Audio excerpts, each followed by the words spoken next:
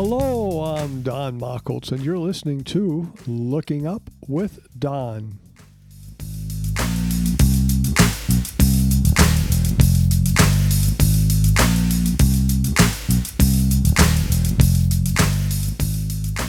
This is the Looking Up with Don podcast, episode number 128, for the week of June 15th, 2022.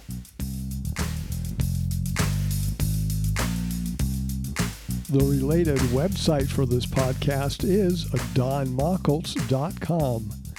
That is spelled DONMACHHOLZ.com. 2 H's. What's up in the sky this week?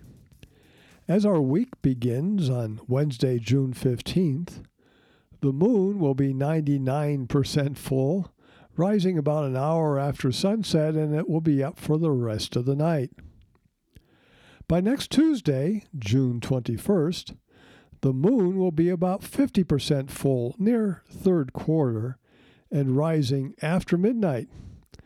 The moon will pass just south of the planet Saturn on Saturday, June 18th, and south of Jupiter on Tuesday, June 21st. A few things.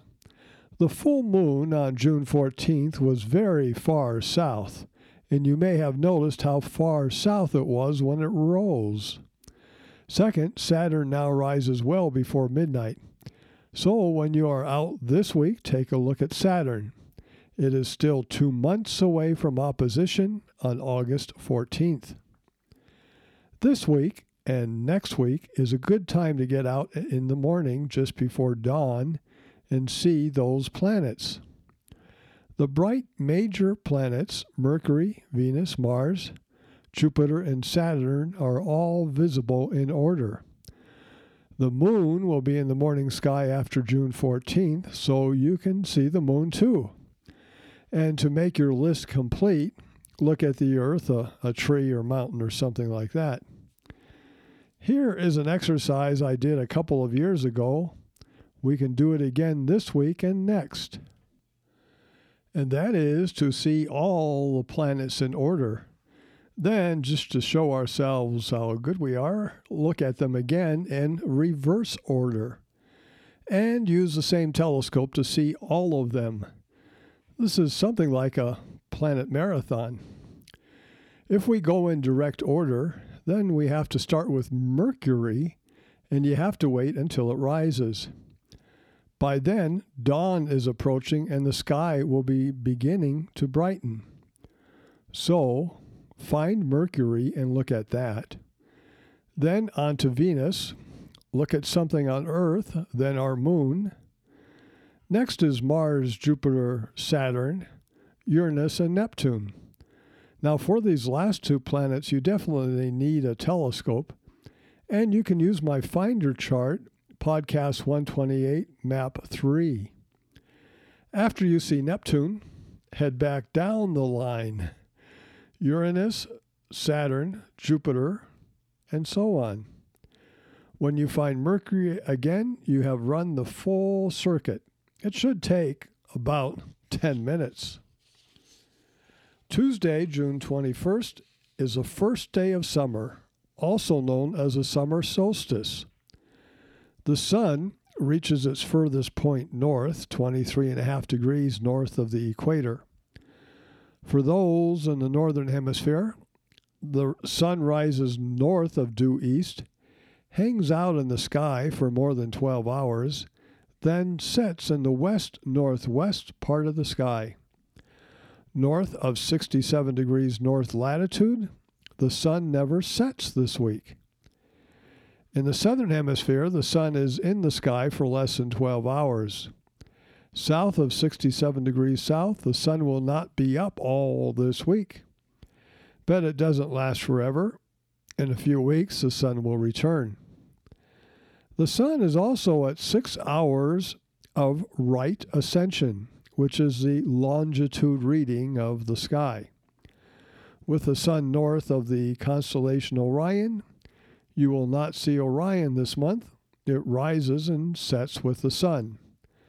That will change in a couple of months as Orion will appear in our morning pre-dawn sky.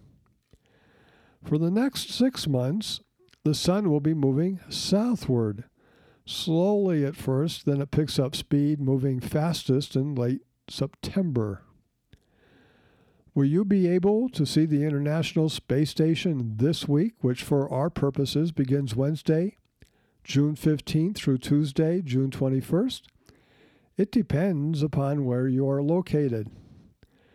This week we have 5 zones. All you need to know is your latitude. North of 30 degrees north, you will not see the ISS this week. That's probably half my listeners. No ISS. From 5 degrees south to 30 degrees north, it will be in your morning sky for at least part of the week. Now, the next area will see it in both their morning and evening sky for at least part of the week, and that's between 5 and 30 degrees south. Between 30 and 35 degrees south, the ISS will be in your evening sky for the whole week.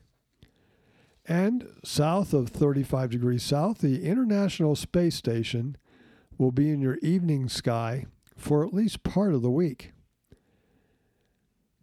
To determine where it will be in your sky, go to the website heavens-above.com and enter your location, then click on ISS. One comet is easily visible this week, and that is Comet C/2017 K2 Pan-STARRS. It will be closest to the Sun in 6 months at 1.8 astronomical units, about as close to the Sun as Mars gets. It was expected this would be a binocular object at that time, but this comet has been underperforming. It's presently magnitude 9 and in the constellation Ophiuchus in the sky for the whole night. In the northern hemisphere, we can continue to watch it into mid to late September, when we will lose it in the southern evening sky. It is labeled on Podcast 128, Maps 1 and 2. For a more detailed map, go to the heavens-above.com website and click on Comets. This week, we're going to track down 3 more galaxies in the Virgo region of the sky. They are M49, M61, and M104. A few weeks ago, in podcast 124 and 125, we looked at the other Messier objects in this area. All 3 of the ones we'll see this week are on the Finder chart you can find at my website, Podcast 128, Map 4. They can be seen in binoculars under good conditions, but a telescope brings out much more. We begin with M49. It's a large elliptical galaxy. It's fairly bright, magnitude 8.6, and it's 4 arc minutes in size. M49 is the brightest of the Messier objects in this area. This galaxy has about 6,000 globular clusters around the edges and probably has a huge black hole in the center. It is about 55 million light years away. This galaxy has been home to only one known supernova in 1960. M49 was recorded by Charles Messier on February 19, 1771. On this night, February 19, 1771, Messier observed M46, 47, 48, and this one, M49. It had been 2 years since he had observed and cataloged the previous object, M45. And it would be another year before he would catalog his next object, M50. Our next object is M61, a spiral galaxy magnitude 9.0 and 5 arc minutes in diameter. It is seen almost face on. and in a large telescope under good conditions, this is a very interesting sight. The two arms spiral out and away from the center. M61 has been home to many supernovae over the years. Our last object tonight is M104, also known as the Sombrero Galaxy. The previous galaxy we saw was face-on. This one is nearly edge-on. It is magnitude 8.8 and it measures 7 by 4 arc minutes in size. It sits about 65 million light years away, and it's moving away from us at 600 miles per second. A dark dust band along the equator of the galaxy runs in front of the center hub of the galaxy, and it seems to give it the appearance of a sombrero hat. Quite often when I'm the smartest person in the room, I'm by myself. To recap the podcast, what's up this coming week? See those planets in the morning sky and those galaxies in the evening sky and Saturn in between. You have been listening to Looking Up with Don, podcast episode number 128 for June 15th, 2022. I'm Don Machholz. Once again, the related website for this podcast is donmachholz.com. That is spelled DONMACHHOLZ.com. 2 H's. You can contact me at dontheastronomer@gmail.com. Once again, that is dontheastronomer@gmail.com. God willing and pod willing, I'll be back next week for another episode of Looking Up with Don. We will look at more objects in the evening sky, and I'll tell the story about my 6th comet discovery in 1992. All that and more. Thank you for listening. See the sky this week.